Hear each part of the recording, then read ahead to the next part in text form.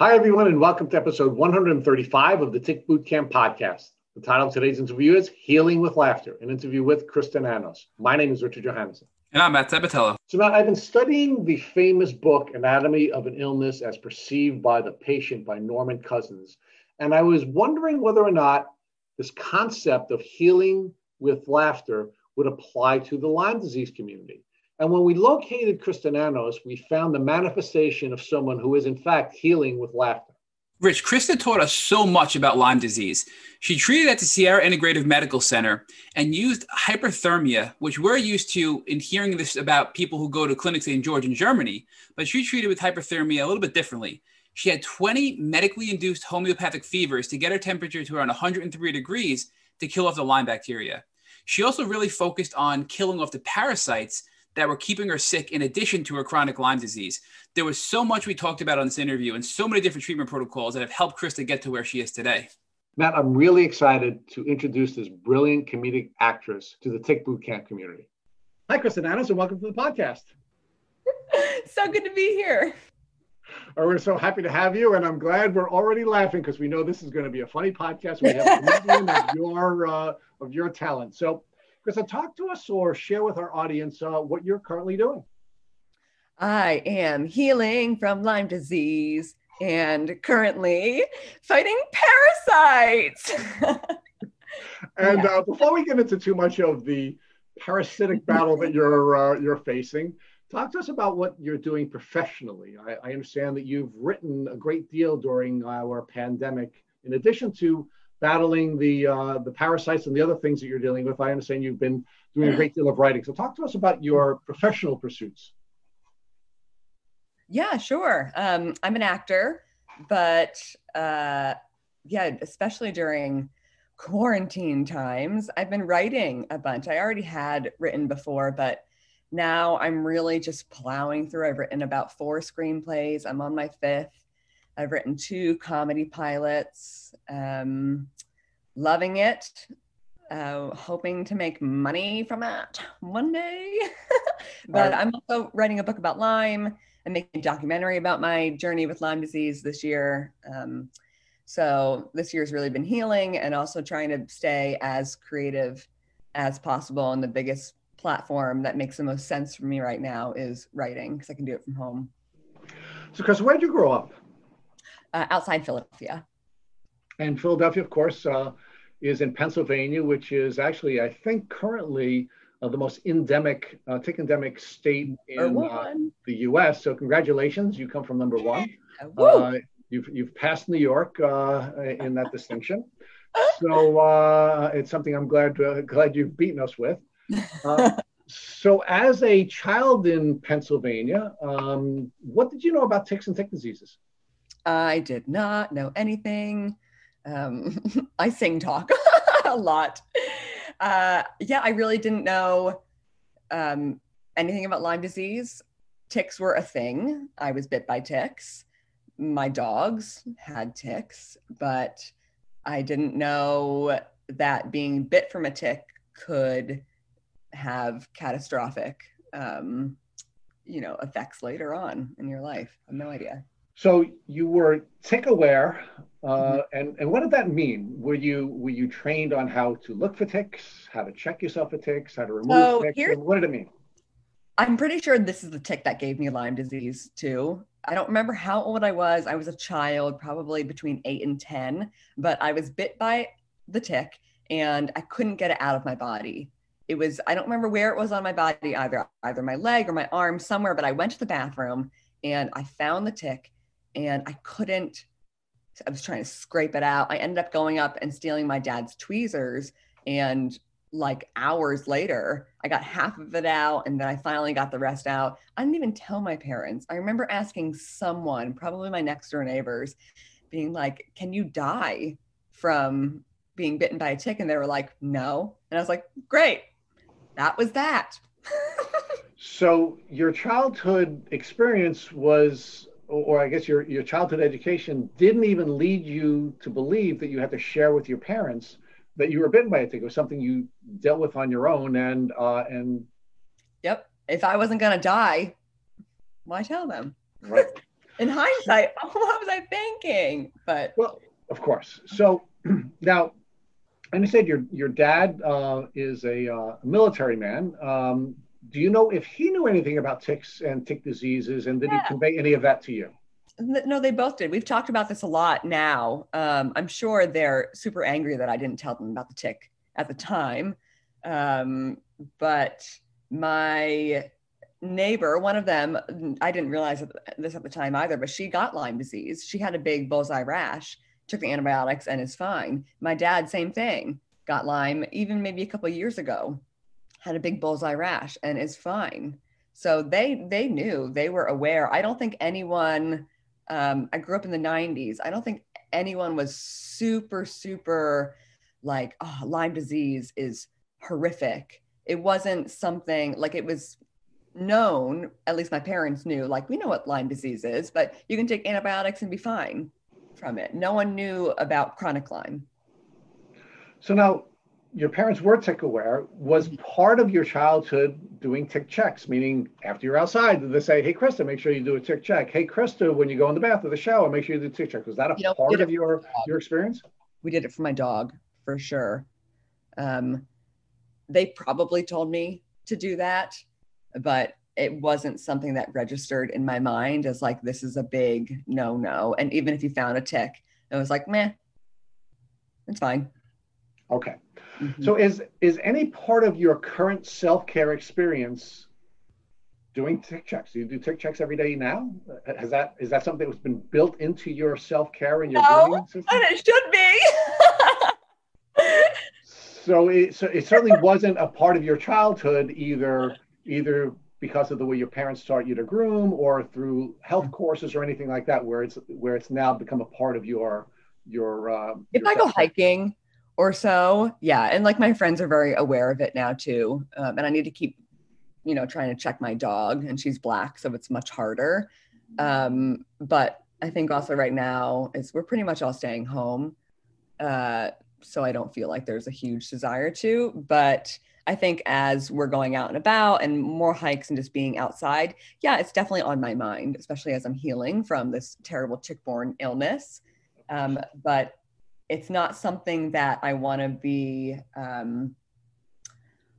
what would it be, like, super anxious about. A lot of people, especially with Lyme, are going to go on hikes and completely cover up head to toe, which is great. I don't want to do that.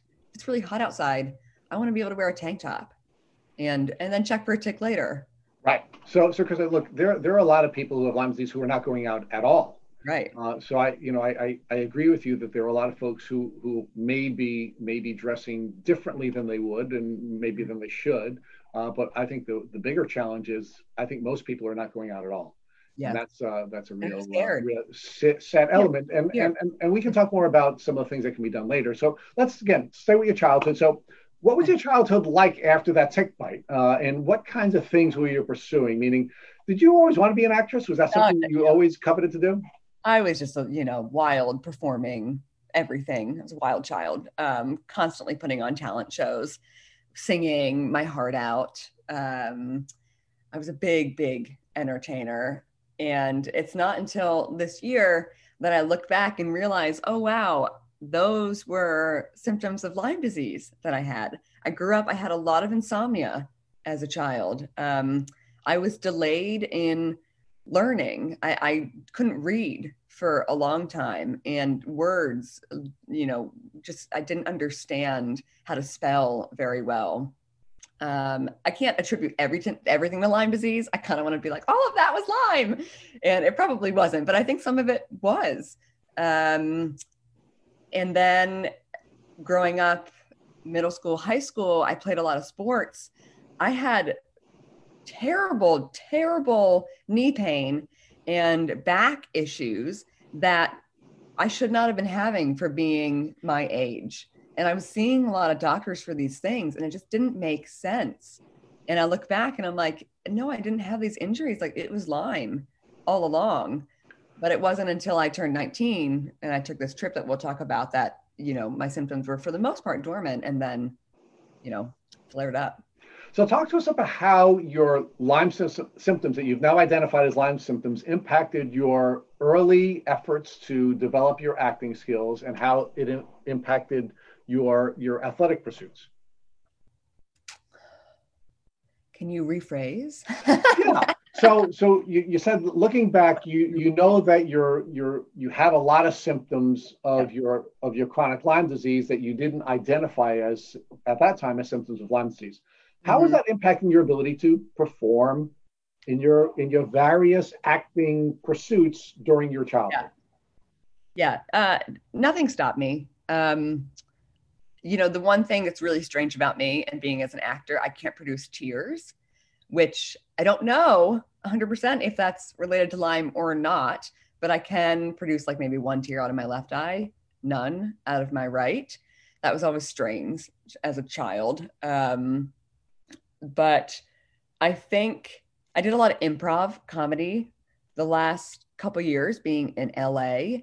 And now that I have Lyme, like I've noticed looking back that I'm a smart person. I'm quick and I'm witty, especially when writing, but sometimes when performing and being put on the spot, like my brain couldn't process. And I say words that I mean to be something else, but they sound similar. Like my biggest example would be, I'll say I am ravishing, but I mean to say I'm ravenous. And in my mind, that's what I'm saying, but it comes out completely wrong.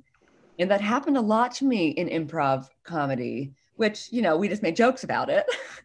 So it was fine. But I think that was really hard. Otherwise, I had been on set a bunch feeling super sick. I didn't let things stop me. I kept going. I knew I was sick with something, at least from 19 on until 29. I'm 30 now. But I just kept going. None of my symptoms, the insomnia was terrible. I was nauseous for maybe 14 months straight, but I still wanted to be on set. I still wanted to be an actor. So I plowed through as best I could. So let's talk about your experience when you were 19. What happened at 19 that changed things? I went to Guatemala with my church mission group from church. My church mission group from church, from my college church group. And I went cliff jumping. This is what I think happened. I went cliff jumping. We ate really clean, but I jumped and the water went straight up my nose. My thoughts are I probably got a parasite because I came back from Guatemala and I was super, super, super sick. Like I've never been the same since that Guatemalan trip. And I think if I got a parasite, I think it stirred up Lyme. I think my Lyme was dormant from when I was a child. And, either traveling there or I think something happened there that everything got stirred up. Now I went and I saw the head of infectious diseases, at Penn Medicine. He laughed and he sent me away with my mom. And then I went and saw, 20 other probably specialists over the last 11 years. No one could find anything, but it was that trip, that time where everything flared. Yeah, so one of the people we've interviewed a couple of times is Dr. Bill Rawls, and he has this metaphor that he calls the pot boiling over theory. And he said that in most cases, what happens with people who suffer from chronic Lyme disease is that their immune system is managing the bacteria and the viruses and all of the other bugs that we have in our body.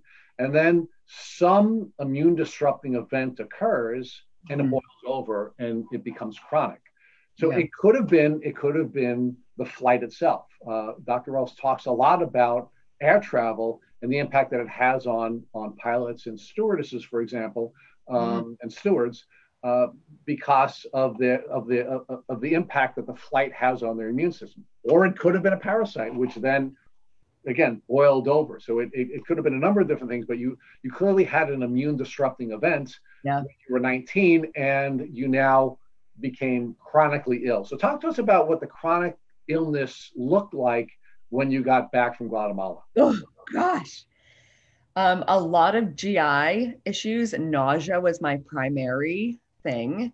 I was nauseous all the time. Anytime I ate, I definitely had extreme fatigue. I was a horseback rider at the time too. I was a competitive equestrian growing up. And I remember being at a horse show, and I competed over pretty high fences, around 4 feet high. I remember being at this horse show and just feeling like I had no energy. I had a bad fall at horse show too. Probably shouldn't have kept riding, but I didn't know anything was wrong with me.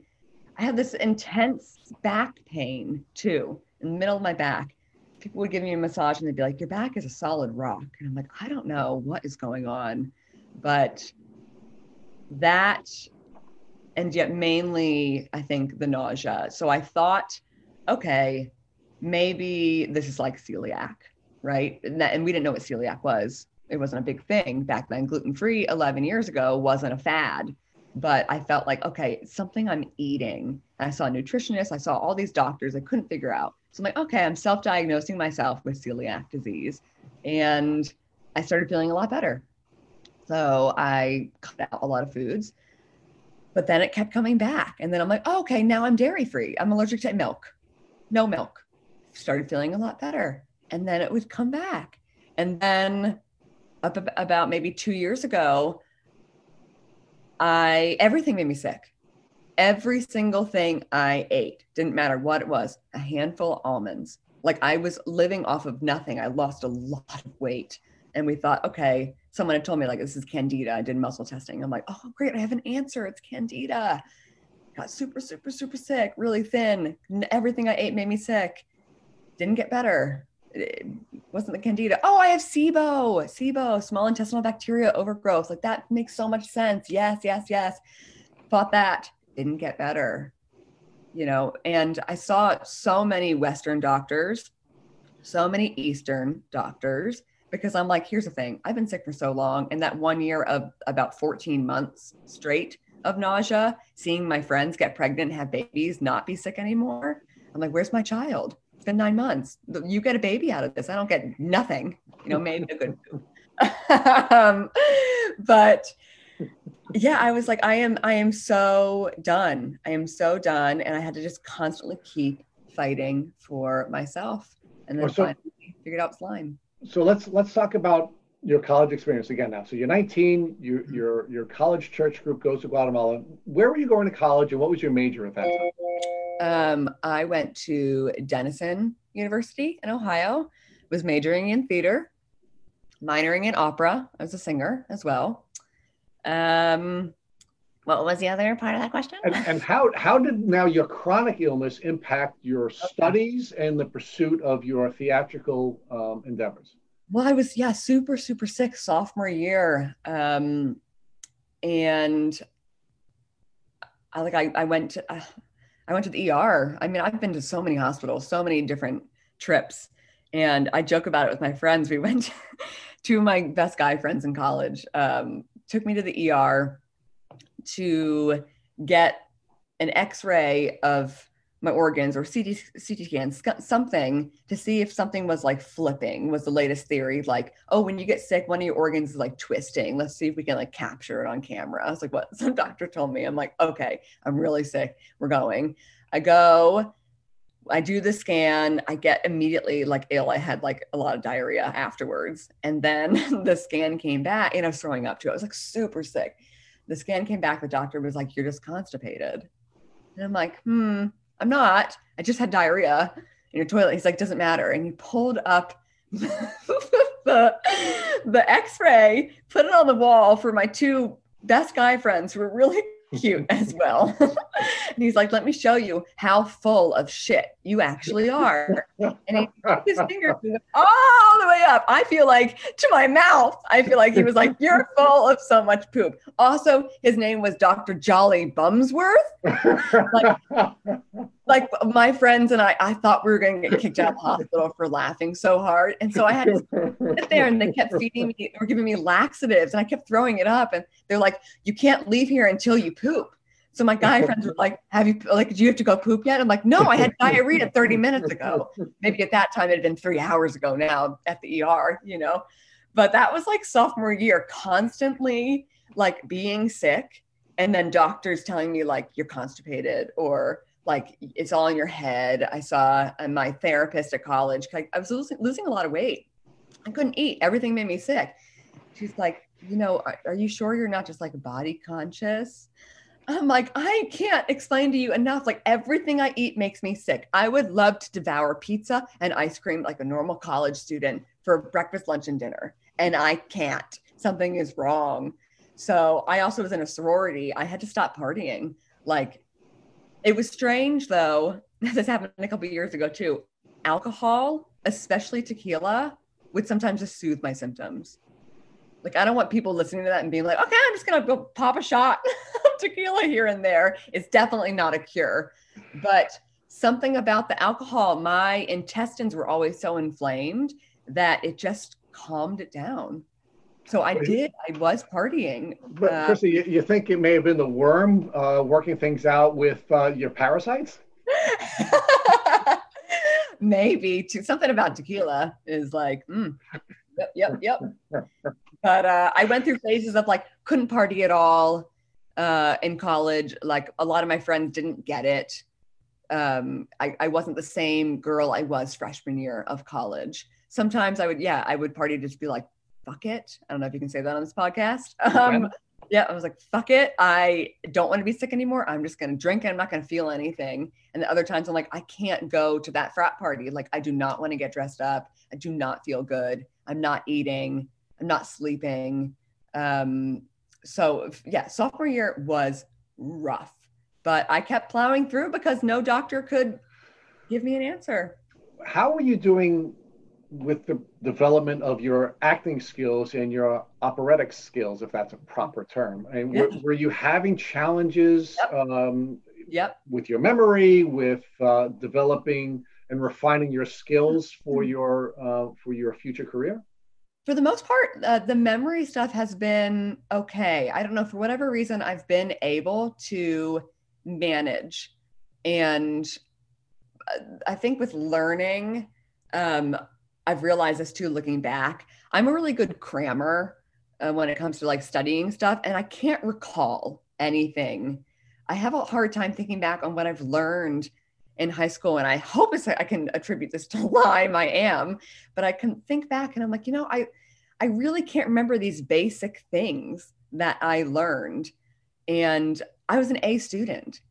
You'd think I'd have an easier time with certain things, but the memory stuff, that's where I get it. That's where I get the brain. I don't know if it's brain fog or what, but in the moment, for the most part, I can memorize and be okay when it comes to acting. But if I were to, like, I can't always recall a monologue that I did a couple years ago, which a lot of actors, you should be able to, or they can, and I can't always. But in terms of my singing, my voice has definitely been affected by Lyme. And I had these weird breaks in my voice. And as an opera singer, I was finding these different paths for my voice to go, but it was not always healthy. And my singing teachers couldn't understand what I was trying to talk. And I didn't know I had, Lyme. I didn't know I was sick, but my voice was definitely struggling. And I didn't understand why it wasn't the same as it was before. And then it would be fine. And then I had a couple of years where I was great. And then a couple of years ago, weird breaks, weird cracks that I, even just singing in the car to whatever pop songs on the radio, nothing opera, nothing really hard. And I would have a big crack in my voice and it would just go.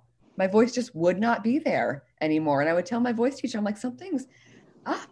And she's like, you don't sound like you have any voice issues. It doesn't sound like you have nodules or anything. And I was like, I can't explain it. It's just sometimes my voice is not there anymore. And it's definitely made me more nervous to perform live as a singer than I was before.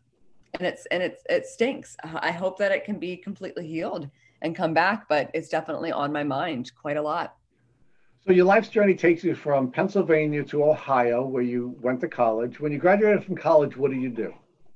I went home with all my college stuff and my parents, and a couple weeks later was saying goodbye to my horse, who got spooked, jumped, stepped on me, landed on my foot. He's 2,000 pounds, ended up in the ER that night. They were like, you definitely broke your foot. Turns out I didn't. I don't know how, but it was like gushing blood and black and blue. The next day, I drove to Los Angeles. All right. Story of my life. My parents were like, you're not going on crutches. And I'm like, I'm going to LA on crutches. I road tripped. And now why LA? Why did your life's journey take you after going home and saying goodbye to your horse and your family? Why did your life's journey take you to Los Angeles? For the acting business. That's why I'm here, to be an entertainer. So talk to us about the twists and turns of your professional career after limping to LA. Gosh. Oh man, Rich, that's a can of worms. I got it, and we could talk forever. I got to really shorten that. Let's see. Got here as a 22-year-old. First job was a party princess. I dressed up as princesses and I entertained celebrities' kids. One of my first parties was like Ben Affleck and Chris O'Donnell, and here I am dressed as Jasmine. And I at the time had like long blonde hair. And I was like, not at all ethnic enough to be Jasmine. Doing like balloon animals and a magic show. I had knew one magic trick. Oh, it was just, a wild time. I did that for a couple years. Let's see. I've been a personal assistant for a couple years.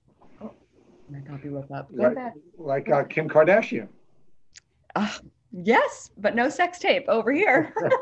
But yeah, personal just a poop tape. I have the colonics. Oh God. If I became famous for poop, I mean, that would be a story of my life. I feel like for sure, ever since Dr. Jolly Bumsworth. But I did a lot of improv comedy out here. It was my main thing, writing and acting, doing that. Creating my own content, a lot of YouTube parody videos. I have 3 pop songs out on iTunes that I wrote, and I prefer, you can buy them. And now, I acted a bunch. I did a whole web series I wrote and starred in called Super Single. It's a musical comedy. And now I'm primarily writing. Yeah, writing. A lot of scripts. So, Krista, talk to us about how your chronic illness impacted the various zigs and zags that you had taken during the course of your time as an actor in Los Angeles. I think the hardest time, so the thing with my, Lyme and my illnesses too, is that my symptoms came and went over the years. They never fully left, but they would change. For a year, I had extreme fatigue, and like my family would make fun of me because I'd be like, I'm fatigued. And they'd be like, you're so fatigued. And I'm like, something's wrong. They're like, you're just tired. I'm like, I'm really fatigued. And so it would be like a running gag with us. Little did I know it was actually a symptom of Lyme, or parasites. Most common symptom. Yeah. But I was like super tired. Actually, that hit me in college. I think I was a sophomore year. I was driving with my roommates home on a break to one of their houses in Ohio, and I fell asleep at the wheel. I was so fatigued. They screamed. I woke up. We were fine, but I was so I shouldn't have been driving, but I didn't understand what was going on. I had some like coffee or a Coke or something with me, and I kept going. But yeah, being out here in LA the past 8 years, my symptoms constantly were like changing. Sometimes I had overactive bladder syndrome really bad, like just peeing constantly, or IBS, or the fatigue. And then it was, the 14 months straight of nausea. Like that was debilitating. And that was the hardest time. That was when I was filming Super Single and I couldn't eat anything. And I just felt extremely, extremely ill, and no one knew. No one knew. My hair was falling out. My hair was breaking off and falling out. I also was dying in a lot of colors. I was platinum blonde. I was red. It doesn't help, but it just wasn't at the core. It wasn't healthy. So that was my hardest time. I think that was about 3 years ago. I was probably at one of my worst. I couldn't eat. It was very hard to function.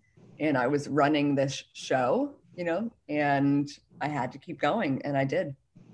So, Chris, you have this 11-year journey where you're constantly sick, and I'm assuming you're going to a lot of doctors. How many different doctors did you see in that 11-year window between the doctors you saw in Philadelphia, the doctors you saw in Ohio, and the doctors you've seen in California? Over 20 specialists. Yeah. Now, you grew up in a tick endemic community.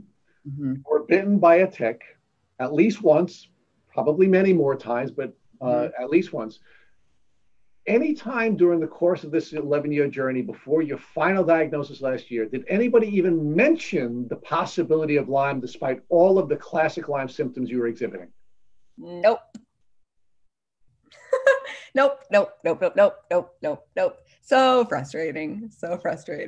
Yeah. So what type of diagnosis were you given during these 11 years? 20 doctors in 3 states. Yeah, I mean, it's all in your head was a big one, which is super frustrating. Or it's like, something to go along with my period. That happened a lot. I feel like those were the answers a lot when I was just starting out at 19. I had an endoscopy. We saw some big doctors. My parents believed me. But these doctors kept coming back saying, no, there's nothing wrong with you. Out here, I remember going to a cardiologist. I had all these chest pains, heart palpitations and things. He laughed. I have a history of going to a doctor or the emergency room and being laughed at and being taken out of the office. We don't believe you. You're too young to have these symptoms. You are healthy. It's in your head. So when you were getting these psychological or psychiatric diagnoses from the doctors, did that cause you to doubt yourself? Did you ever doubt whether you were in fact physically sick? No, I never doubt. I knew something was wrong. I just didn't know what, and I didn't know how severe it was. I did think sometimes maybe it is just something with my period or something, which doctors will just say for a woman. You said that your parents believed you, which was an absolute blessing, because in so many of our past podcast interviews, we've had folks tell us that their parents and other intimate people did not believe them. Do you think there was ever a time when the doctors are saying there's nothing wrong with you that your parents began to doubt whether or not you were physically ill? I think so. I think it's hard when you are constantly being told by anyone that it's in your head or, we don't believe you, to not doubt. I wouldn't blame them if they did. I mean, I kept saying, okay, it's self-diagnosed, celiac. I'm super, super allergic to foods. Like I have to be super, super careful, or I got sick because that must have been contaminated. They must not have, cooked that separately is what I would constantly say. I come from a big Greek family though, and no one had food intolerances. It's still very difficult if I go home for Christmas. I'm the only weird ones. And my Greek cousins on that side, love to make fun of me. Like, oh, is there gluten in, turkey? Can you eat this? And I'm like, I think now that I actually have the diagnosis from Lyme though, I think everyone's attitude has changed. Like there's a concrete evidence, I'm CDC positive. Yeah. So before we get there, and we're getting very close, I'd like you to talk to us about whether or not you believe your illness, your undiagnosed illness, had an impact on any romantic relationships or any other social relationships with friends that you were having. Meaning, do you think people were getting tired of you being sick all the time and therefore no longer maintained relationships with you? Definitely. Oh yeah. And I think this year too, I've noticed it's strange, the friends that'll come and go, now that I do have, this Lyme diagnosis, and I'm also extremely vocal about it now too. I have some friends that have come out of the woodwork almost like to be like, oh, I'm friends with someone with a chronic illness. Like, I don't know if they think it's like I'm doing a good deed, where I'm like, I haven't talked to you in a while. And now you really want to like talk to me because I have, I talk about being sick a lot. Like, does that make you feel good? I don't know. But or maybe they have an explanation about why you weren't able to be the friend maybe they needed you to be, and because they now have that understanding, they're now they're convicted by it. I haven't had someone tell me that, like, you weren't there for me. I pride myself in being a very good friend, I think, and a person I can communicate well with people. I actually really value friendships and social time, but I have friends from college that have reached out being like, wow, I remember how sick you were. And now you finally have answers. I'm so happy for you. I remember back that sophomore year. I remember everything you were going through and like you weren't ever getting answers. Yeah. So let's get to the diagnosis. How did you finally get diagnosed after all these years of either false psychiatric diagnoses or other types of diagnoses? Yeah. I had spoken with more people. I had just been a lot more vocal, I think, about being chronically ill and dealing with some sort of invisible illness. And, you know, more people started to mention Lyme. And I had a friend, a college roommate, whose mother-in-law has Lyme and had been to this facility. So I had spoken with her. I'd also spoken with a woman in LA who we had mutual friends in the comedy world. We had coffee. I told her all my symptoms and she was like, those all sound like Lyme. I was like, yeah, but can you be nauseous from Lyme? And she's like, yes. And I was like, oh, I have all these other, like everything I was labeling. She was like, yeah, me too. My left knee. Yep, me too. I'm like, wow, this is wild. So then I was talking with my college roommate's mother-in-law who told me about this facility. It's up in Reno, Nevada. And I went up there and, you know, within like day one, he listened and he was like, yeah, pretty positive you have Lyme, and did a dark field microscope test, which they can see if you have the spirochetes. And that's like an indicator, but he was like, yeah, pretty positive. You have, you know, a lot of them and they're all having babies. And I was like, oh, great. So many things inside me. And then I did the IGeneX blood work and it came back. And he was like, I haven't seen someone this positive for Lyme in a long time. I was like, I win the prize for chronic Lyme, CDC positive, but having been bitten by the tick, most likely as a child. So 20 years ago. How it was CDC positive, I don't know. Like, I don't know. But that was when I discovered that it was Lyme, and all these light bulbs just started going off. Everything was making sense. So, Krista, in that 20-year period before this diagnosis, was there anything you were doing that was helping your symptoms that now you can look back and say, oh, that makes sense. I felt better for this symptom because I did this, that you can offer as advice to other people that may not have a diagnosis yet, or maybe early on in their diagnostic journey? Yeah, I mean, my biggest thing, I think, is the food, like doing a low inflammatory diet, like gluten, dairy, you know, cut those out for the most part. Cut out sugar if you can for the most part. Those all feed Lyme. And I think just like listening to your body, I kind of plowed through. But for instance, like I shouldn't have driven that one time I fell asleep at the wheel, you know, like listen to your body. Like my friend could have driven my car. Like, why was I the one, you know, to drive? But I think the biggest thing that helped me over the last 11 years of when, you know, I started getting the symptoms was changing my diet.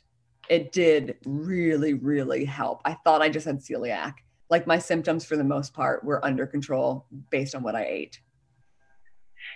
So now, when you finally got this diagnosis, Krista, what was that like for you? Obviously, it's rewarding and satisfying in a way because you know what you have. But did you realize what you were in for and the uphill battle that was ahead of you? Had no idea what I was in for. Had no idea. And I was thrilled. I was thrilled because I finally had proof. And I think even though, you know, my parents believe me, my family, they've always been big supporters. We had concrete evidence. Like it's definitely not in my head now, you know, whether Lyme bacteria is up there, I don't know. But I had something to be like, hey, I have an illness and like, here's a paper to prove it, but had no idea how hard healing would be. Had no idea. So once you got this positive diagnosis, what was the treatment protocol that your doctor put you on? Yeah. Okay. So at this facility, Sierra Integrated Facility, up in Reno, Nevada, they do it's ancient Chinese medicine, and it's it's holistic. But I liked him because he was kind of a mix of both Eastern and Western medicine. We did a hell of a lot of detoxing, tons and tons of detox IVs, FOS to detox your liver, really, really high vitamin C IVs and hydrogen peroxide.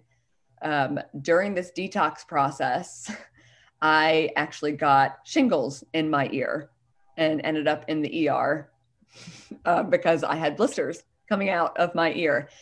And actually my doctor at the time didn't like fully believe me. And I was like, something's wrong with my ear. Like something, I can feel it. It really hurts. I feel bumps. And then all of a sudden blisters. It was an absolute nightmare. But as you're detoxing, it's weird. Like things will just start leaving your body. Like a lot of people will break out. He was like, you might get some acne, whatever. I was like, well, my ear is filled with bumps.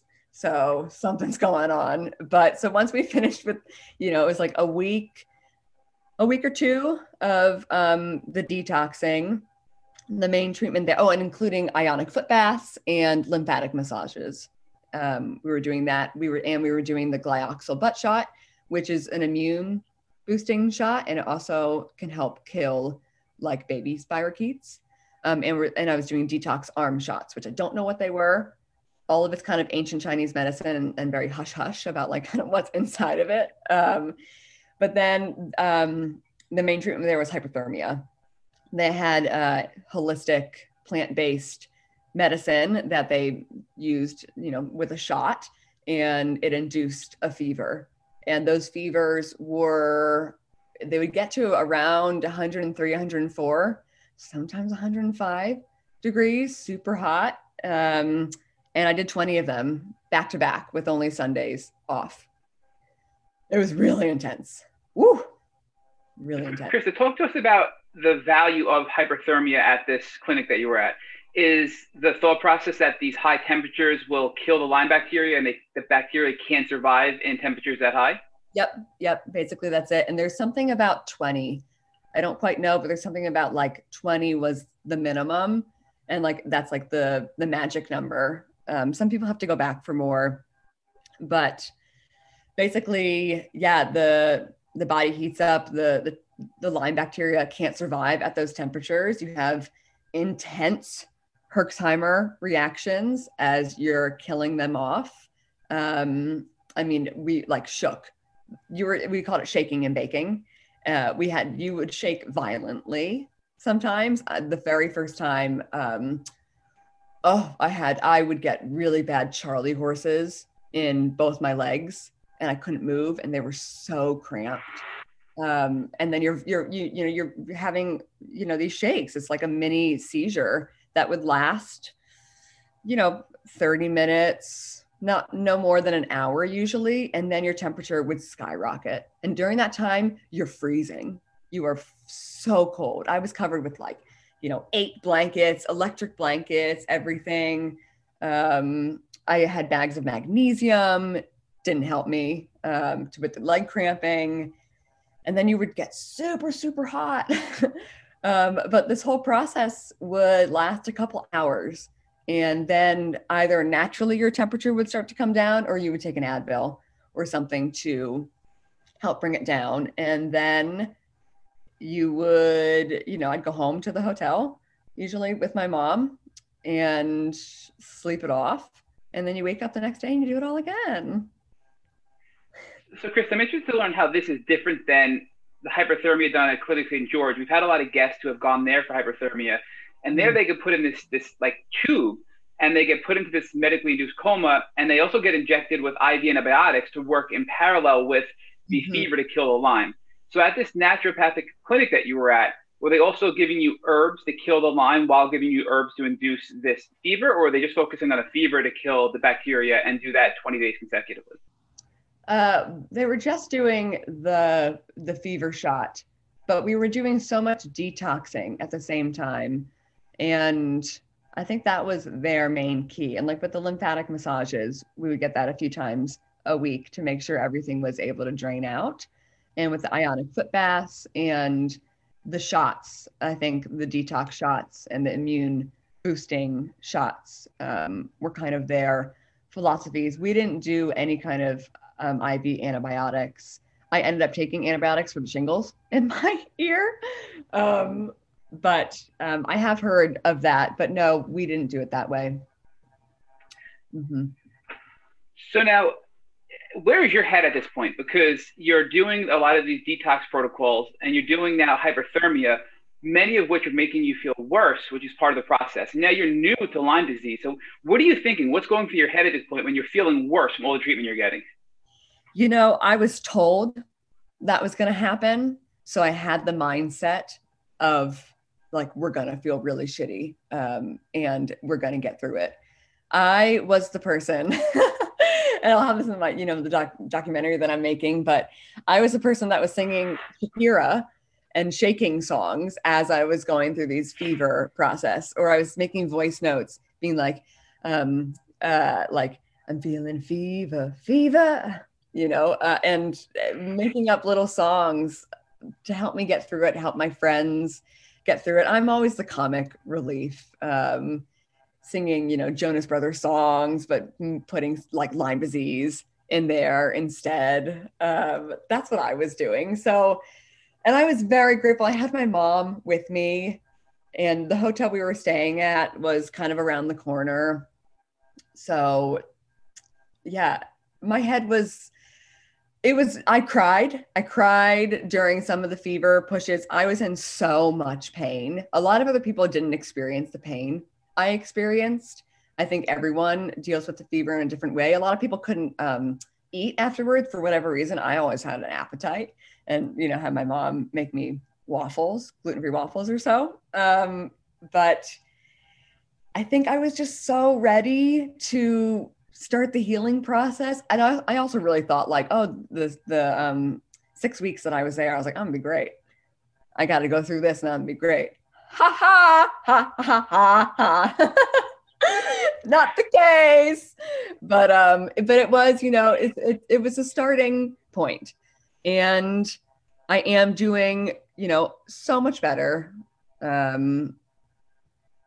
I like to jump ahead. You're probably gonna. Yeah. So before we go there, Krista, let's jump back. So yeah, you're 6 weeks at this clinic. Was there a point at which your health started to improve after getting worse from all of these treatments that you were getting? Gosh. I had babesia symptoms. I had terrible night sweats that inflamed when I was there too. I think for the first couple of weeks, I was drenched every night, like drenched in a puddle. And by the end of it, that was gone. For one thing, I felt like my GI symptoms would flare up and then they would get better. You know, I was going through so much. My body was going through so much. All my organs were going through so much. It definitely didn't feel like, oh, I'm healed now. Even afterwards, I experienced like very, very strong fatigue for a few weeks. Although I was able to drive 8 hours home, you know, somehow me and fatigue and driving seems to be a-okay. Probably wasn't the best idea at that point, but But you mentioned earlier that you believed at the end of the 6 week period you would be symptom free and be better. Now you're leaving and you're not cured. So what was that like for you, realizing that your expectation for this clinic was not a reality? I think I learned after talking to a few people that, and the doctor even said this too, he was like, it could take a minimum of 3 months after treatments to feel better. So I did have that leaving, being like, okay. And I did start to feel a lot better, maybe 4 months after. And I continued with detoxing and continued with all these home protocols of these shots. And so, but I had almost a month being symptom free, which was amazing. And I think I got a little too happy and I started eating some things with sugar and whatnot, and I crashed again. But a lot of other patients who have gone through that clinic too have all said a year. They were like, it takes a year for your organs to recover from all of those fevers. So I'm still kind of like, hopeful, and knowing that that was a huge step in my healing, but also knowing like I need to do home care, continue with detoxing, and now fight, parasites and these critters in the body. But so yeah. I'm sorry, Krista. So the home care that you're doing now, all of these detox shots, these immune boosting shots, etc., are they all protocols that you're still getting from the clinic, except you're doing them at home rather than at the clinic? Yeah, so I left the clinic and I was doing heavy metal shots. Actually, they're desensitization shots, but those shots caused full body hives. Not in the beginning, a couple weeks in, and that's where I think I had MCAS flare up, which I never had before. But the Glioxal is the butt shot. When I was doing that shot there, I was in so much pain, like extreme amounts of pain. That pain would last 30 minutes, if not more. No one else had that amount of pain with the butt shots. So I think my body was extremely, extremely toxic. And I notice now the pain lasts, 15 seconds now when I do the butt shot, compared to, sometimes maybe an hour going into the fever. Like, it was insane. And I had to do half the dose. But I got an infrared sauna that I got myself, that I do. My doctor's not telling me how many times to do it. I do it when I need to. I do it almost every day. But I talk with him, Dr. Fong, about every 2 weeks or so. We check in. And now the parasite meds that I'm taking are all herbal supplements. They're not from him. One was from a chiropractor that I had seen. I see a lot in LA, and now I'm seeing a nutritionist who I had seen before, who had diagnosed me with SIBO and Candida previously. And the chiropractor that I have also seen in LA was amazing a couple years ago. I was symptom-free for months. And then I got the flu shot, and then I, completely crashed. That was my experience with the flu shot a little over a year ago. And I've done a lot of muscle testing, but my things with these two doctors that really helped me with symptoms, neither of them could figure out that it was Lyme. I had a lot of doctors help me with symptoms over the last couple of years and kind of putting Band-Aids on, but we never got to the root case. So, Krista, before we get into, I want to come back to a lot of things you just discussed, like the MCAS, parasites, your nutritionist, the flu shot, etc. But I want to focus on something that you just said earlier, which was when you came back from the clinic, a short period after, you were symptom-free, but then you started to loosen up and be more lax and eat things that you knew you shouldn't have eaten and maybe change your lifestyle a bit. So looking back, do you think a tip for others who are at that point in their journey is, when you're feeling better, don't just go full force and go back to your normal life, because you will have a setback. You need to ease back into things, and you can't just say, I'm feeling better, I'm going to go nuts and go back to the way I was before, right?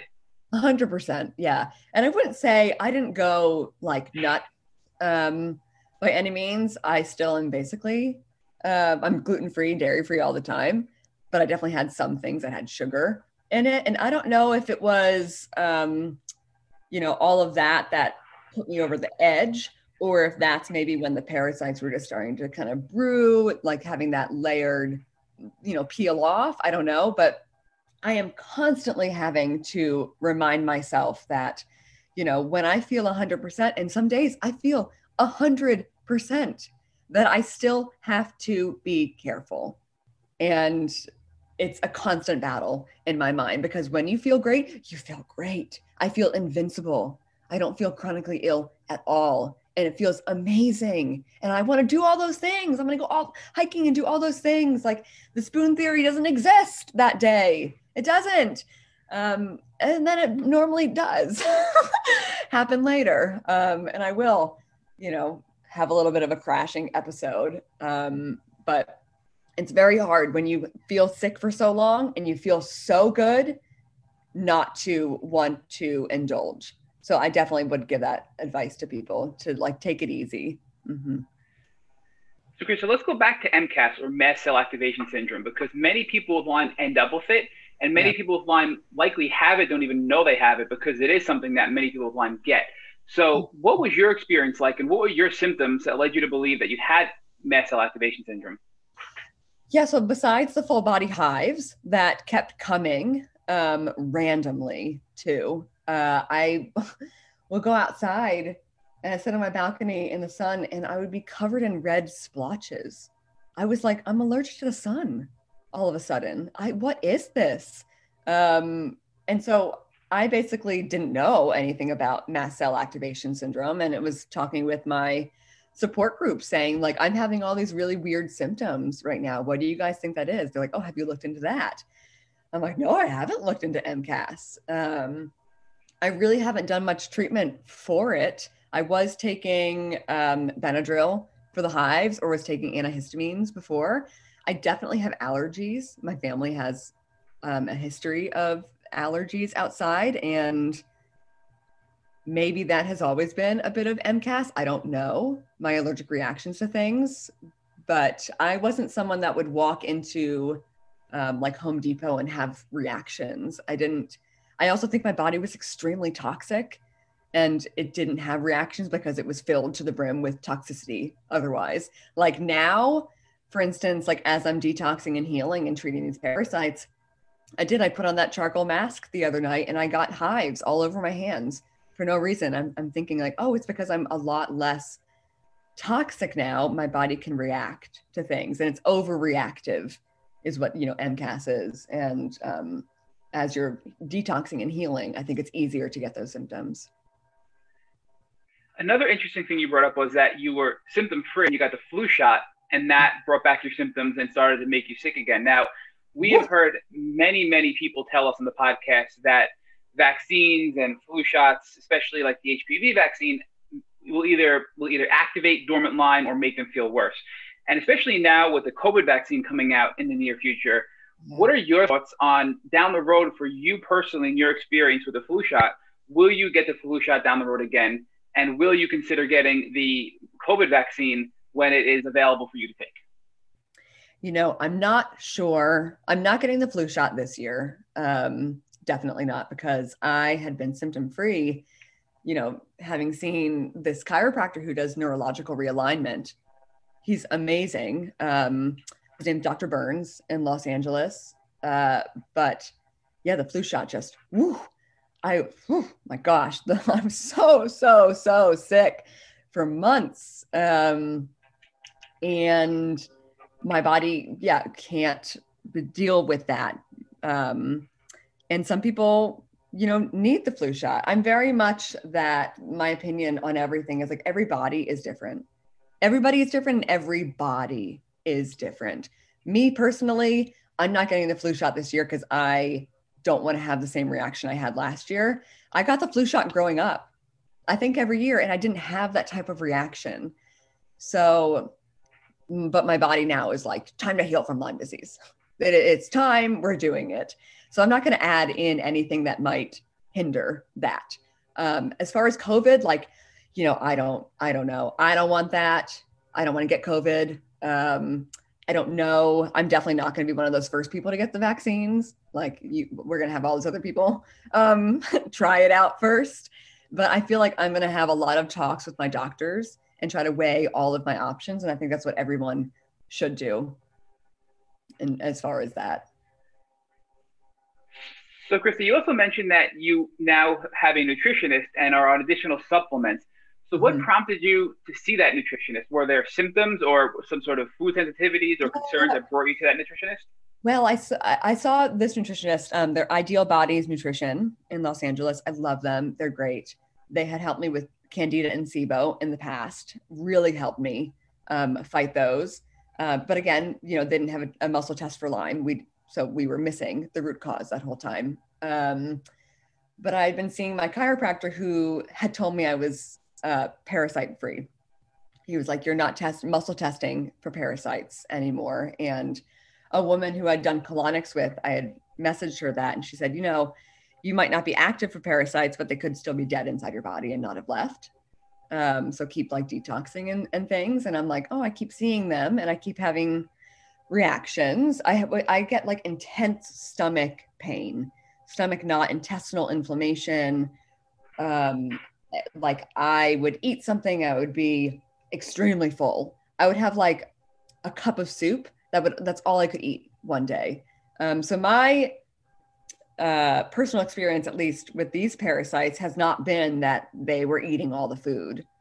And, I was losing a lot of weight or anything. I was extremely bloated and I couldn't eat. Some people eat. And they, the parasites take it all. I don't know. For me, that wasn't the case. But I knew deep in my bones, I think, that they weren't gone. They weren't gone. I wasn't better. I still had the same weird symptoms happening. So I was like, I'm going to go back to this nutritionist who also does muscle testing and see what they say. And they're like, yeah, you got a bunch. You got a lot. So let's put you on these supplements. And so far, I feel only been, 2 days on. I feel a lot better. So 2 follow-up questions on that, Krista. So you mentioned that your nutritionist and your chiropractor both do muscle testing. Mm-hmm. So for our listeners who don't know what that is, can you explain what muscle testing is and what it's like for you to receive that type of testing? Sure. I was very skeptical at first. Having grown up in a family that didn't do like Eastern medicine at all the last couple of years, seeing, I did Skype healing sessions with people in the Philippines. I did a lot of healing sessions with people because I'm like, I'm doing everything possible to heal from whatever was wrong with me. Muscle testing kept kind of coming up. For me, when they do it, they'll take my arm and they'll have a vial of some supplement or something. And they test on your arm, the strength of your arm, the way they do it. And it shows you if your body is reactive to that thing or not. And it basically will say like, yeah, your body really wants this, or no, your body's really rejecting this. And so they'll dose amounts of things, of supplements to take based on what your arm does, or that you can test on different parts of the body, I think too. I'm not an expert on muscle testing by any means. And part of me, I think the first time when I did muscle testing, I like really tried to keep my hand, I know the listeners can't see me, you can see me, but I would try to like, you can't push it down. Like it's just you forcing it down for that supplement. You're pushing harder. And no, it never worked. Like your body goes limp with certain things. Like my body, I had no arm strength when I would hold certain, like sugar or something. And then they would give me whatever it is, like right now, like garlic to help drain. And it's like super strong. It's the strangest thing. But it really does help. So Krista, for those who are listening, I have to admit, when we first started Tick Boot Camp in this podcast, I thought muscle testing was crazy. Mm-hmm. I now believe it is a great tool to help people in the Lyme community, from hearing this over and over and over again, how it's helped people like yourself. So essentially, it seems like you just hold out your arms straight out. You hold these vials, and whatever's in the vial, if you have strength, your body needs it. If you have weakness, it's something your body is allergic to or doesn't respond well to, it sounds like. Yeah, basically, I think. So I also want to go back to the whole parasites before we dig deeper into parasites. What made you think that you had parasites to begin with when your original doctor who muscle tested you said you don't have any parasites? What made you know deep down inside? Was it intuition? No, I ended up in the ER. A little bugger came out of me. So I had done the liver detox, a really intense liver detox. And I've done it twice now, and both times has been extremely bad afterwards. My bile duct gets clogged from all the olive oil I have to drink. I'm in a lot of pain. I get a fever. Like I was on the floor crying the first time it happened. Like, and I'm not a crier, I'm a big kind of fighter positive person. And I was just out for the count, but I did it the second time. I didn't have as bad of a reaction, but my bile duct still got clogged. I was doing colonics during it, trying to get everything moving. I saw my chiropractor that day and I was like, I'm in so much pain. He's pushing on my bile duct and it's hurt. Like, I mean, it was really, really, really painful. And he pushed, and he's shaking it around, whatever he was doing. I got a colonic that day. And then a couple hours later, I'm home. And all of a sudden I get this intense pain. It's hard to explain. Intense something. I was like, oh, I'm going to throw up, or like something's happening. I get up and I go to the toilet just to try to pass gas, because when you have a colonic, there's no poop that's going to come out of you for a while. Like I shit for an hour straight after that. And I'm on the toilet trying to pass gas, and I look down and there was a long worm in the toilet. I didn't even feel it come out, it just slipped out. Honestly. But the thing is, that didn't fully register. I was delirious. I was in so much pain. Like I thought I had appendicitis. I thought something burst. Like I'm really good friends with my neighbors who live below me. I had them come up, I'm in hysterics. I emergency call my Lyme doctor. It's like 10 o'clock at night. He's like, maybe you have a bowel obstruction. Like we thought it was something bad, like something really serious. And not that parasites aren't serious, they are, but the fact that the worm had left my butt wasn't the thing it should have been the main thing, but it wasn't. It was like that worm that came out of you couldn't be causing all these things that are happening now. I go to the ER, I'm on the floor crying. They're not seeing me. Oh, it was a terrible experience. Then they gave me, morphine, which was like, this is great. But even then I was like, I pooped out a worm. And they're like, you don't have parasites. I'm like, well, a worm came out of my asshole. So I don't know what you call that, but like I do. And he's like, well, have you been traveling to any foreign countries recently? And I'm like, 11 years ago. But I was like, no. And he's like, no, that's not it. And I did a CT scan, of my abdomen, and he comes back. And what do you think he says? You're constipated. Just like Dr. Jolly Bumsworth. I'm like, well, I had a colonic where I shit for an hour. And he's like, yeah, well, it doesn't reach all the way up in your, colon. I'm like, am I a special person that I just have poop that sits all the way up, in my rib cage versus other people? Like, I'm just filled with shit every day. So much poop. Honestly, like that is the answer I get so often from doctors. And I'm like, I don't know why. I have so much poop in me. But But after talking to some other people, and the colonic woman, who's a friend of mine, about, the fact that I had actually shit a worm, and I took a picture of it, and they were all like, that looks like a long tapeworm. That's when we were like, oh, all those pains that I was experiencing were parasites. She was like, and I also had this rank gas. Sorry, listeners, TMI, welcome to my open book. No such thing as TMI here in the Thick Boot Camp podcast. So Put it all out there. I had rank gas. Like it didn't smell normal. Like it was bizarre. And I've still, like, I sometimes smell that. I'm like, oh, there's a worm that's going to come out of my asshole soon. Like, and as the parasites die, they release their own gas. They release their own toxic chemicals in your body. So that night that I ended up in the ER, I had all this gas pain. And it was gas that like you couldn't leave your body. Like I couldn't fart it out. It was intense pain. It was the damn parasites dying, or I think I may have passed that parasite partly alive, and that's why I ended up in the ER. Like, I'm not sure. I hadn't been taking any kind of supplements to kill them.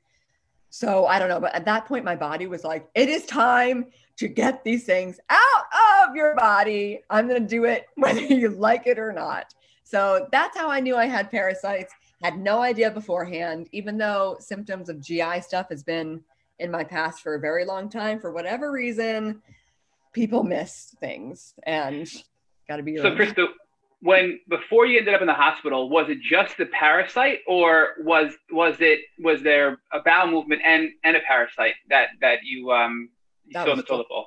Just the parasite. And you had photos, and you brought these photos with you and showed the ER doctor of this clear parasite. No, I was I had it on my phone. I was in so much excruciating pain. I remember saying, I have a photo. And he was like, no, you don't have parasites. And he shot me up with morphine, and then I was out. So he didn't believe you. He didn't want to see it. He didn't ask to see it. He just totally blew you off. Then I showed, my primary care doctor too. I had a Zoom doc meeting with her the next day. I showed her. She was in extreme shock. She was like, you should have captured it. So then the next time I had parasites, I captured it, took it to her. The nurse She was like, I'm going to have the nurse put it into a container for you. And the nurse comes in and she's like really hesitant.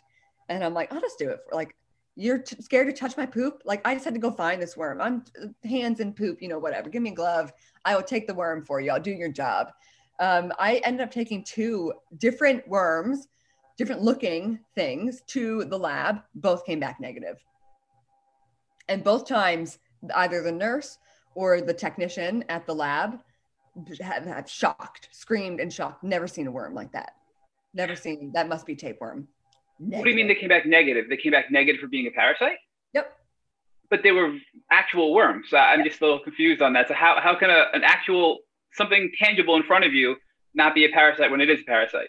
No idea. But I have heard that a lot from the Lyme community. Other friends that have, my aunt in particular, has dealt with Lyme and parasites, and she's sent multiple in for testing, and they've all come back negative. So it sounds like this parasite testing is just as good as the Lyme testing itself, where it's horrible and you had a parasite and the testing was just awful. Literally, like, what do you think that, like, do you have worms coming out your asshole? Pretty sure that's not normal. I have to admit that when we saw this on your Instagram, this was going back when you had this experience, and it prompted Rich and I to go and look for parasites on TikTok and various other platforms. And there are a lot of videos, and I will say be careful because they're graphic. You need to have, you can't be squeamish, but there was a lot of people with chronic Lyme disease that have parasites and have all different types of videos showing more than one from a bowel movement. And it's more common than you'd think in the Lyme community, I think, and in the world in general. Just people aren't aware of it. I mean, you may be passing parasites and not even know it sounds like, from what we did from our research. Yeah. And some, it pissed me off so much too, the controversial aspects of Lyme and chronic Lyme, and now the controversial aspects of ropeworms. Now, I've seen multiple things that aren't ropeworms in my stool, but ropeworms, it's said in the community, are just mucus strands. They're not parasites. And that's why those might come back negative. They don't have the type of muscular setting a normal parasite has. I have a friend who works in the lab and looks for parasites. And so I constantly send her pictures. And I'm like, here come more poop pictures your way. Yeah. But Krista, I think this is something that we've never discussed in detail on our podcast before, but I think it's really important because when we saw this, I know we shared with you when we sent you a link to a LymeDisease.org article, and it talks about what are some things that keep chronic Lyme people sick. And one of the top 5 was parasitic infections. And it mentions that when you are sick from Lyme disease, that your body is so weak, it allows these parasites to flourish and replicate. And as you try to get better, these parasites now are in an abundance in your system and you can't get better because they're keeping you sick. So it makes me wonder how many other people have parasites, and that's one of the contributing factors to their chronic Lyme, and they don't even know they have them. Yeah. I mean, it said when I started to do research on this, it said that like 60 to 70% of people in general get parasites. Just anywhere, in America, doesn't matter. You don't have to be in Guatemala or in a foreign country to get a parasite. They're here. They're wherever you live. It's whether or not your body can fight them off is kind of what I think, about it. I do think people with chronic Lyme, we have, compromised immune systems. We have a lot harder time detoxing and fighting things. And for me, like, I wish I had known about parasites before I ended up in the ER. That seems to be my journey too. It's like, we miss these things and then something detrimental happens. And then finally a light bulb comes, flickers on, or I see the worm.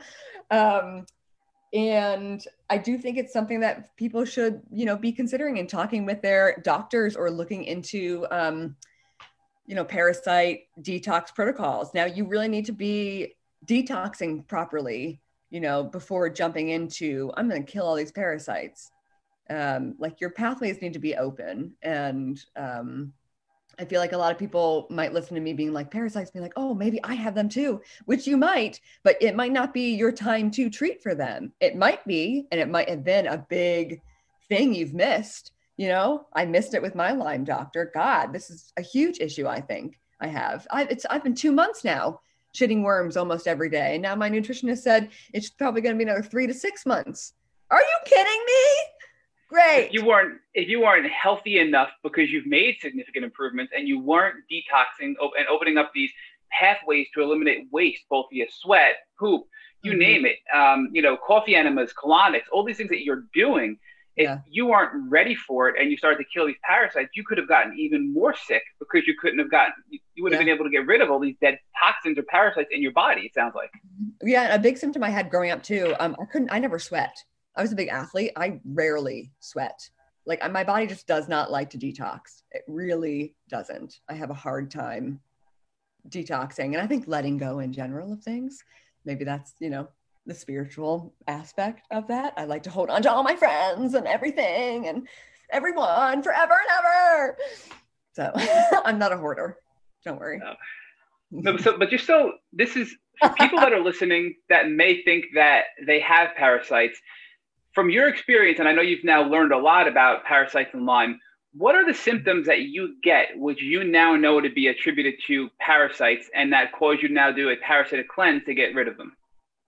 So I'm definitely not an expert on any of this. And a lot of this is just me like figuring it out as I go. But for instance, with my body, I've had gut issues and GI problems for a while. But when I started getting like really strange cramping and bloating, lower down, a lot of it's like lower intestinal stuff. For me, I found I was going to the bathroom a lot. Like I would so I started with the parasite cleansing. I did, took Mimosa Pudica, which is amazing. And then I would take a break. My chiropractor said 10 days on, 5 days off, give your liver a break. Well, I would go about 2 days, maybe 3 days off. And I had all these symptoms come up again. The GI symptoms. I felt like I was shitting 6 times a day. What I think, and I feel like I'm pretty on about it versus the doctors, is that my body was like, I am trying to get rid of this stuff and I'm doing it myself. So I'm just going to keep trying to shit it out. And I don't have a binder, so they're not leaving. You're not stunning them right now. They're not dying. So I'm just going to keep trying to shit, but it's not working. So that's my biggest symptom. I think I have the light bulb click on my head is like, okay, I'm going to the bathroom a lot today, and I'm not anxious or anything. I think my body is trying to expel something and it's not working. So now when you take the binders and the other things, it starts to work. So Krista, I think you're not giving yourself enough credit, because what Rich and I have learned, the real experts in the Lyme community are people like you who have gone through it all, who have learned from trial and error and experiencing this themselves. Doctors that haven't gone through it can't communicate or help people in the same way you can. So your advice is far more valuable than a doctor who hasn't gone through a parasitic infection like you have. So I just want to point that out for our listeners and for you, that you really are a valuable asset to help people in the Lyme community when it comes to parasitic infections. And you've done a lot and you've made major progress. So yeah. I think my biggest thing right now too is like I'm taking these new supplements and they're over there. I can tell people what they are. Spanish black radish is, I think, a big binder. Garlic to detox. Some name I'm not going to know. I can say it if you want. I can go look. And then one of the VHRM1 things are like the wormwood. All those things are mixed in these capsules. I'm hungry now. My other symptom too is like I couldn't eat. I had all this pain and bloating. And if I ate something, I would have bad reactions to it. And now I started taking these, 2 days ago. I have such an appetite. It's crazy. So that's a big shift for me. At least something's happening, it's great to feel like, wow, I can eat and I don't feel sick. I don't have this crazy, terrible stomach pain, like a brick in me. I actually feel like, I could maybe eat breakfast, lunch, and dinner today and feel okay, and not, that's been a big thing for me. So Krista, we're going to drop your contact information in the show notes of the podcast. So if somebody is interested and wants to learn specifically what supplements and herbs you're on for this parasitic cleanse and your liver cleanse, they can reach out to you if that's okay with you. Yeah, great. Mm-hmm. So another thing we talked about before starting the podcast is that I just want to kind of bounce back a little bit. You had a low grade 99.8 fever for months with Lyme disease. So can you tell us more about what that was like for you? Because there are many other people we're finding, especially recently, that have a low grade fever with Lyme, and they think they're unique. And we're finding that they're not unique in that symptom. I think the fevers that I've gotten a lot this year in this healing journey, I feel like a lot of it contribute back to like detoxing and having mild Herxheimer reactions. I think when I get those fevers, it's a mild Herxheimer reaction. As I'm fighting parasites, I have a much higher temperature, a lot. I notice. I would get, full body hives, have a high temperature. I would do the glyoxal butt shot. You're not supposed to really herx from that. I would get fevers. So my Lyme doctor was like, I think you're herxing from all these things. I think all these detoxes that you're doing are working. I'm killing all these things. My body's temperature is going up because of it.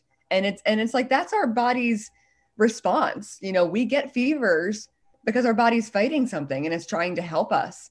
So I was definitely super, super concerned at first with the fevers too. And it was, months of these strange, I'd wake up and be like 95 point something. And then I'd get to like 99.8. I was like, does anyone else's temperature do this? And then some Lyme people were like, well, yeah. I'm like, oh, great. Okay. I feel much calmer knowing I'm not a crazy, lone wolf with this symptom. But I think especially now with COVID, everyone's kind of on edge. So it's like, oh, I have a low grade fever. But if you're Lyme, you have Lyme and you're fighting Lyme. For me, I get them quite a lot. And it's always when I'm fighting something. So like, as I'm doing the parasite cleanses right now, like the temperature goes up. Mm-hmm. So I just want to point out for our listeners that everything we just discussed as far as your diagnosis and your treatment journey has been over just a 1 year period. You've done all this. Yeah. Is there anything else we missed that you want to highlight that either has benefited you and you want to share with our listeners, or something that you've learned from a mistake you may have made that you want to share with our listeners to help them not make that same mistake? Oh gosh. I feel like most people, I think, know this now too, maybe not, but like we have to be our own advocates. Over the last 11 years, seeing so many doctors getting opinions from so many people and so many friends, like, oh, this helped so-and-so. Same thing with the Lyme community. Oh, my friend got healed from Lyme from doing this. Everyone's journey is different. Everyone's body is not going to react the same way. Everyone's healing process is different. Like hypothermia may have worked for someone, it may not work for someone else. Antibiotics may work for someone, it may not work for someone else. I think just constantly listening to yourself and like, your body the best. So it's like when, my chiropractor had said, oh, you don't have parasites anymore. I should have stayed on the meds or like brought it up to my Lyme doctor, shoulda, woulda, coulda, you could do all these things. I'm back on different meds now, but I do wish I maybe hadn't have taken such a big break, a couple of weeks, because I was finding them in the toilet constantly still and still feeling really sick. So I think like, your own body and when something's wrong, and like to keep pushing for yourself and for your answers and for your healing, and keep talking to people and keep asking questions, and never giving up hope or faith. And I think the biggest thing for me that I've noticed in my healing since doing the hyperthermia treatments, before that, I would get flare-ups that would last 3 days. I don't know if anyone else has experienced that cycle, but it would always be 3 days, and it would be strange, like nausea. I would feel it coming on. I would get really hot. I would get a hot flash. I get really nauseous. And then I would get a lot of pain the next day, and then a lot of fatigue. It was like this strange thing that would happen constantly, 3 days. Now, if I get a flare up, sometimes a couple hours, like yesterday, the parasite meds that I'm taking can cause fatigue. And I took around lunch, and I was cleaning my apartment. Halfway through it, I had to stop. I was like so fatigued, my eyes could barely open my eyes. That's my first symptom. It's like the spirit was just sucked out of me. Fatigue, had to stop, have to listen to your body. But now after doing those hyperthermia treatments, sometimes it's only a couple hours and I can bounce back. Or with nausea, maybe it's a day. You know, that's where I was like, wow, okay, it really did help. It did do something. You know, I'm maybe not 100% in remission yet, but I'm starting and I'm on that journey to get there. Chris, I could talk to you all day, so I'm just going to ask you one last question before I hand it over back to Rich, because I'm being selfish and taking time from him. So right now, today, give us an idea where your health is at today compared to where it was at your worst. What you're doing now that you couldn't do before, and talk to us about the improvements and the gains you've made with your healing journey. I mean, yeah, definitely not having this debilitating nausea is huge for me. And I had to I was taking, what is that?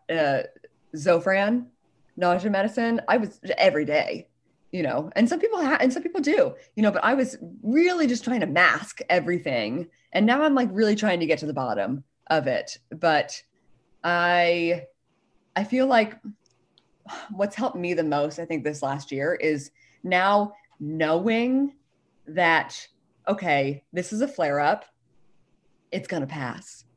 It's still hard. I still have to like catch myself and really, you know, be in that positive mindset. But, you know, I felt really sick earlier this week. I reached out to you guys being like, I told you I was 80% better. And I know I'm not. I feel really sick. And it passed.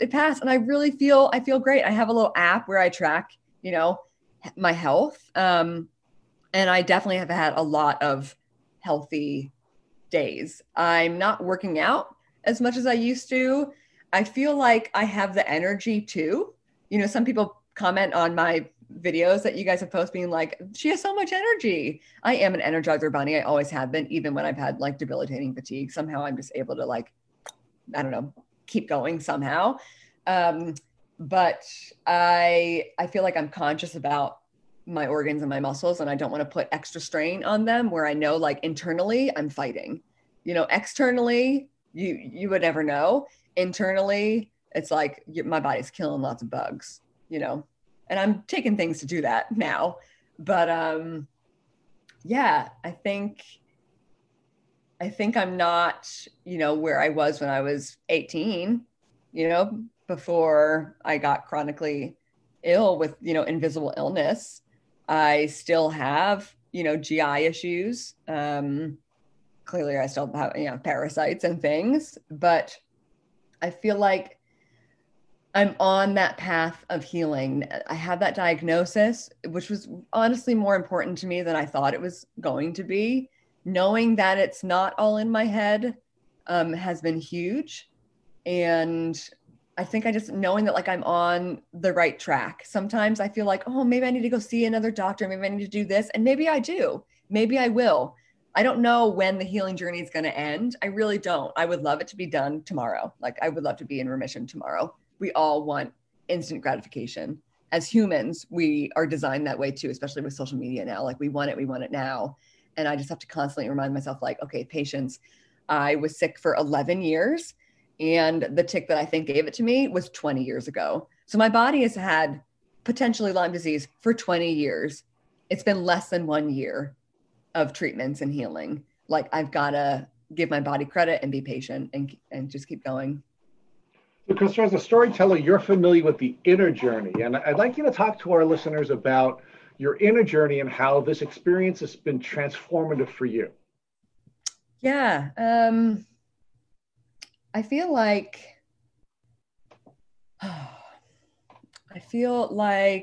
everyone kind of says this, like you learn and you grow from your trials. And I'd like to think that like I was a kind and compassionate person before I got invisible illness, but I definitely know I'm even more so now.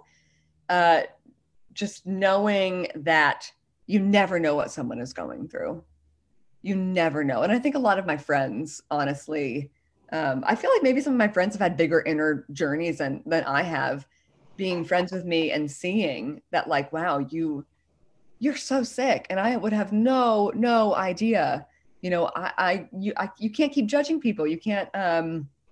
You just constantly be kind to people. You never know what someone is battling, mental illness or anything. But I think what hit me a couple years ago when I was at my absolute worst was that, okay, this is for a reason. Like, and I'm a person of faith. I believe in God. And I was like, okay, God has, for whatever reason, this is my journey. You know, I'm dealing with Lyme disease and chronic illness, and it was Lyme at the time. But I felt compelled to start sharing because I'm like, okay, maybe like my story is going to help someone else. So I do think that my journey with Lyme disease, I've become much more of an advocate about it than I ever thought I would. I mean, you see, you know, I'm like trying to fight the CDC, you know, just myself, my little TikTok videos. and I honestly have reached so many people. And I do hope that I can be, you know, an inspiration and comical relief for a lot of people. Now, side note with that is I feel like it's hard. A lot of people with healing from Lyme get stuck in this pattern of like, okay, like my sickness and my illness is helping other people. I have to stay sick in order to help other people. And I think that's subconsciously something that I'm trying to work through because my healing journey is going to help people. And being 100% in remission, I can still help people. But as of, you know, right now, as I'm fighting parasites and off and on, not feeling great, I'm sharing that journey and I'm sharing my story. And I feel very called to be an advocate for this disease. Because as you know, we really enjoy you using the comedic arts to deal with some very complex issues. In fact, you've dealt with some of the most complex issues. For example, one of our favorite comedic videos that you've posted on TikTok and we've reposted is a video that you, I think, entitled, "Okay, I Got This," right? So the mindset issue that comes along with being punched in the face by the CDC, by insurance companies, by you know, the cost of paying for your own care. And quite frankly, we thought it was brilliant that you dealt with such a difficult issue in a comedic fashion. So can you talk about how the comedic arts and your storytelling tools have been the I guess the vehicle that you've used to deal with these very complex issues? Yeah, I think, you know, the vehicles that I use, as you would say, like I've been doing that my whole life with everything in my life. So it just felt natural for me to now let's sprinkle in Lyme disease about it. My web series I wrote was about being single and dating and all the comic stories around that. So it just honestly came natural to me to be a storyteller about Lyme. But I do think there's something, you know, you go through the colonic process where, you know, the first time I went here in LA and it was an open container. The very first time I did it, it was a closed container. I don't like the closed containers because then the woman is holding the tube in your ass as you're shitting and then you can watch it together leave your butt and she stays with you the whole time. I didn't like that. So the open container is like you're kind of on the table. It's like a little bathtub underneath you essentially, and then you can be by yourself. Well, not the first time. This woman was with me and she actually was rubbing my stomach and you know, pushing on it. And she's like, okay, we're going to push together. Like we're going to push out this poop together. And I'm like, I am giving childbirth right now as my feet are up in like two kind of strappy things essentially. And there's only so much, you know, sadness around that you can have. Like I have to laugh at myself. Like I just shit with someone for 20 minutes. You know, we watched it leave my body together. Oh, look. Oh, good. You're releasing. Oh, yay. I'm pooping. Yay. You know, and I mean, I just have to laugh at myself. You know, I get covered in full body hives. Great. You know, am I going to be able to wear makeup today? Who knows? Will it be hives or not? It's guessing game. I don't know. It comes naturally to me. I have to stay lighthearted around all of this. It is really, serious, dark stuff that we deal with, and it's super hard. And I definitely have really, really hard days where I'm on the ground crying. And then there are other days where I am in a bikini, like, feeling like shit, but still trying to love my life. Well, Chris, I think the most important part of your videos, and my personal favorite of your videos is the video, I think it's titled, "Why Are You Always Positive?" And the reason I find that to be the best of your videos is because what you do is you show that during the course of this journey, you're going to take your punches. You're going to have your challenges. There are going to be some demeaning events like having a tube up your butt and doing a colonic. But it's really important to make sure that you stay positive, that you allow your mindset to be positive, because that's probably the most important part of the healing journey. And we've seen so many people not, get stuck in their with their illness and not take the steps they need to take because of their mindset. So you're always identifying through your art the challenges, but at the same time, you're also teaching the importance of controlling your mind and having a positive mindset so that you can heal. And I want to compliment you for that, because I think you're doing that better than anyone else. And we've really struggled with trying to help people to identify that. And you're doing that brilliantly. So I do want to thank you for that, because I think it's really well done. Thank you. I mean, I think it's just, you got to be grateful for what you do have constantly. And it's really hard for a lot of us to have that mindset when our lives suck sometimes, right? It's hard. We have been really, really sick. Like, we go through really hard things that you will never understand until you get it. Like, you don't get it till you get it. And I still, I constantly battle that with whether it's trolls or people, friends or family telling me, what they want me to post. And I just, this is what helps me and makes me laugh at myself and makes me feel good to know I'm helping someone else feel good. But overall, I'm still grateful for my life, and, especially now for my healing journey. So grateful to finally have answers. Things, the dots are all connecting. I'm not 100% healed, but it's okay. And I do have faith that I'm going to get there. And honestly, if I don't 100% get there, I'm still me. I'm still me. I love myself. I think some other people love me too. But yeah, I think staying positive is something that's really, really, really helped me, especially during really, really dark days, like during those fevers. Those were scary. Laughing and, singing Shakira and dancing helped. It really helped me. And of course, we know that in addition to giving you the confidence you need to take the steps that you've taken a lot of steps in a short window of time. And I think you have compressed your healing journey as a consequence of having that. What also happens is your immune system, of course, is working at a higher rate, and you are healthier because you have this happy mindset. And it sounds to me that the tool you use most to deal with the challenges with this journey is gratitude. Right? You are destroying the pain through being grateful for what you have. Yeah, every day. It's like, even before I knew I had Lyme, when I dealt with that, those 14 months of almost straight chronic nausea, if I would wake up and I didn't have that, I had a day of not having that. Woo! Those windows were down in the car. I'm blasting music. I am loving life. I am living, and I'm shouting it, praising it to the rooftops. Like, I'm so, so stoked to be feeling so good. And I still feel that way every day when I wake up.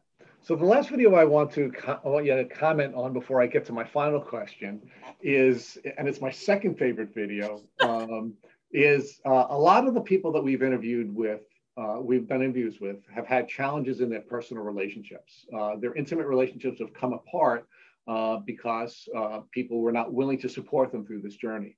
And you did this hilarious video where you're dancing around a trash can and talking about and portraying the dating trash. Dating trash. So talk about what inspired you to do that and how that's helped you deal with the challenges in your relationships that have been a part of your Lyme journey. Yeah. Oh gosh. Well, I mean, I'm single. I like to say like I'm chronically single. I don't have that much luck in the dating department. I like to say, I mean, I am dating now. And I am a pretty open book about Lyme. A lot of people will be like, don't tell him. Don't bring it up, And I'm like, well, this is me. This is my story. And like, if he goes on my Instagram, he's going to get a shocking picture of it, which some guys have. I think they've been like, what's your Instagram? I'm like, well, here it is. And they're probably like, oh, she's talking about poop all the time. And then they ghost me. And I'm like, okay, cool. I think I'm 30 now. Like it's been very difficult watching a lot of my friends grow up, get married, have kids. Like I definitely want to get married and I want to have kids. And, I want that. And my parents want that for me, like more than anyone else. And they're always like, why aren't you dating anybody? And I'm like, well, I'm shitting worms. So maybe that's it. But I do feel like, sometimes I feel like I'm stuck at being 19. Sometimes I do feel like, and I should probably like work through this with a therapist, but like my body is stuck at when the last time I was really healthy. Like I do have that trauma in me. So honestly, like dating over the last 11 years has been really, really difficult and hard. But as of now, especially this past year, even though I have been going on dates and, trying to do some FaceTime dates and whatever else, I'm always hopeful. I'm a hopeful romantic. Like my health comes first.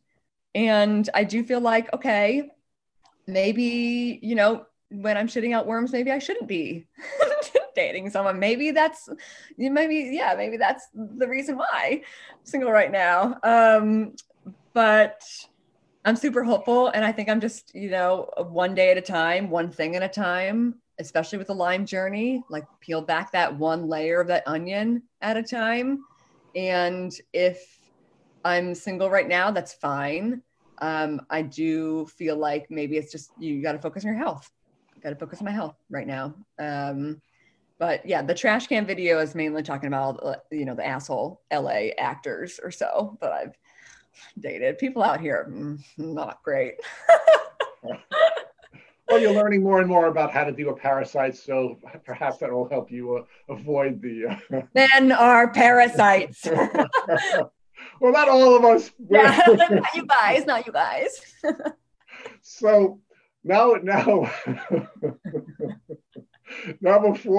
before we talk about all the laughing anymore about male parasites, let me ask you one more question. If God forbid your mom called you up and she told you that she found a tick biting her on her leg, what would you recommend that she do so she wouldn't have to go on a terrible journey the way you have? Yeah, I mean, I think this would be my advice. I don't know that this is like the best advice. There are definitely different ways you can like remove the tick. There are smarter ways and other ways that you shouldn't. Like the way I did was not smart as a child. I got half of it out, left the other half for a bit, I think. But I would tell her, there are certain like tools you can order, like tick removers. I don't have that. You can take tweezers and like pull out a specific way, the angle, so it all comes out and doesn't, break off. But, get it out, definitely save it.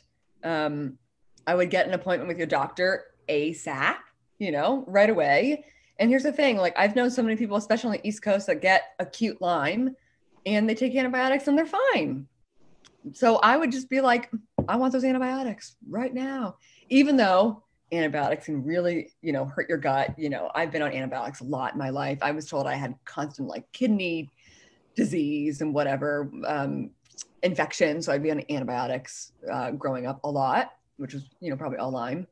But I think that would be my advice. It might not be the smartest advice, but I'd be like, hey, take it to the doctor, see if you can get on those antibiotics. I mean, try to get tested.